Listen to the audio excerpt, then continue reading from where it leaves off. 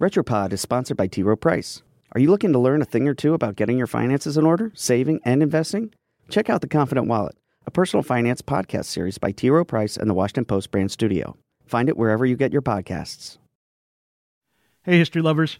I'm Mike Rosenwald with Retropod, a show about the past rediscovered. Now is the time to make real the promises of democracy. Today is Martin Luther King Day. Now is the time When we take the day off, well, many of us, to celebrate the birthday of the slain civil rights activist.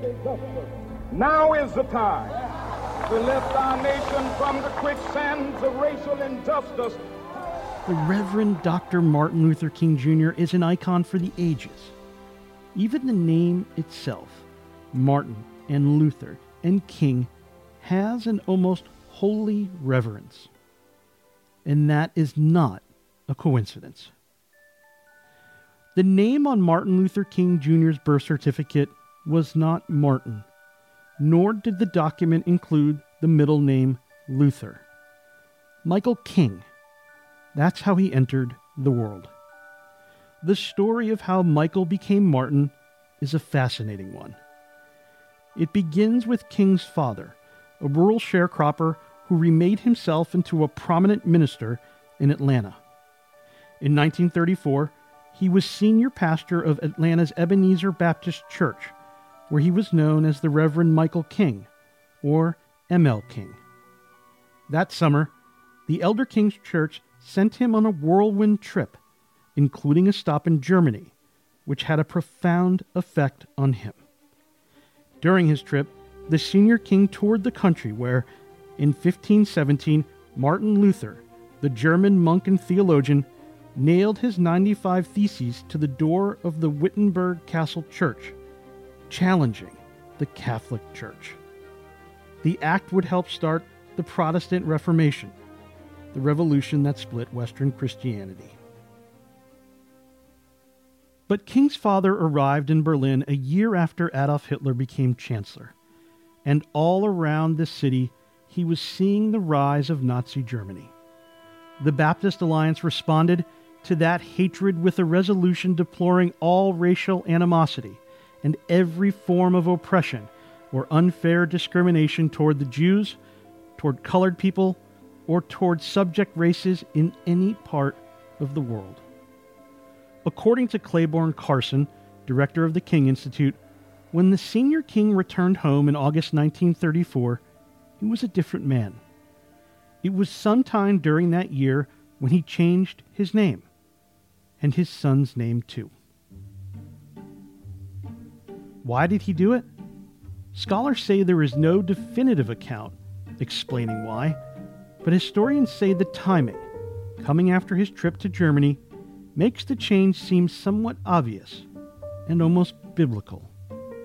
For Mike King, wrote historian Taylor Branch, the switch to Martin Luther King caught the feeling of his leap to the stars. For the younger King, that name, Martin Luther, wasn't so easy to grow into.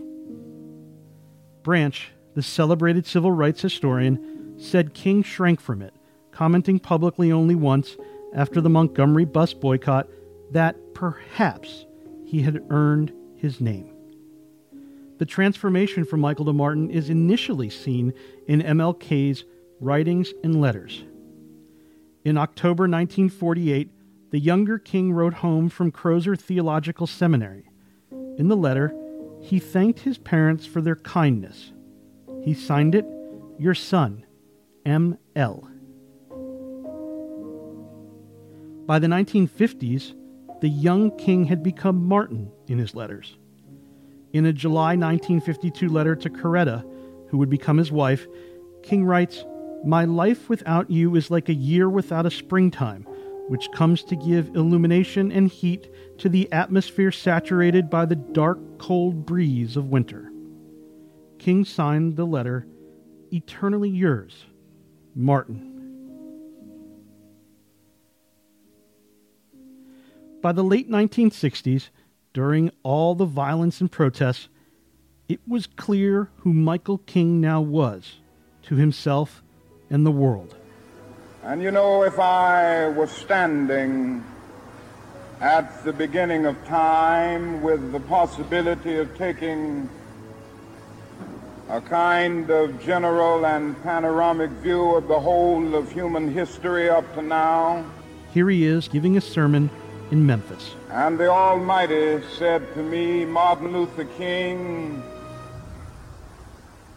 which age would you like to live in? King described traveling to Greece and to Mount Olympus, to the heyday of the Roman Empire, to the Renaissance. And I would watch Martin Luther as he tacks his 95 Theses on the door at the church of Wittenberg, but I wouldn't stop there. The next day in the evening, King was shot on the balcony of the Lorraine Motel. The world mourned Martin Luther King Jr. I'm Mike Rosenwald. Thanks for listening. This episode was adapted from a story written by Deneen Brown for The Washington Post.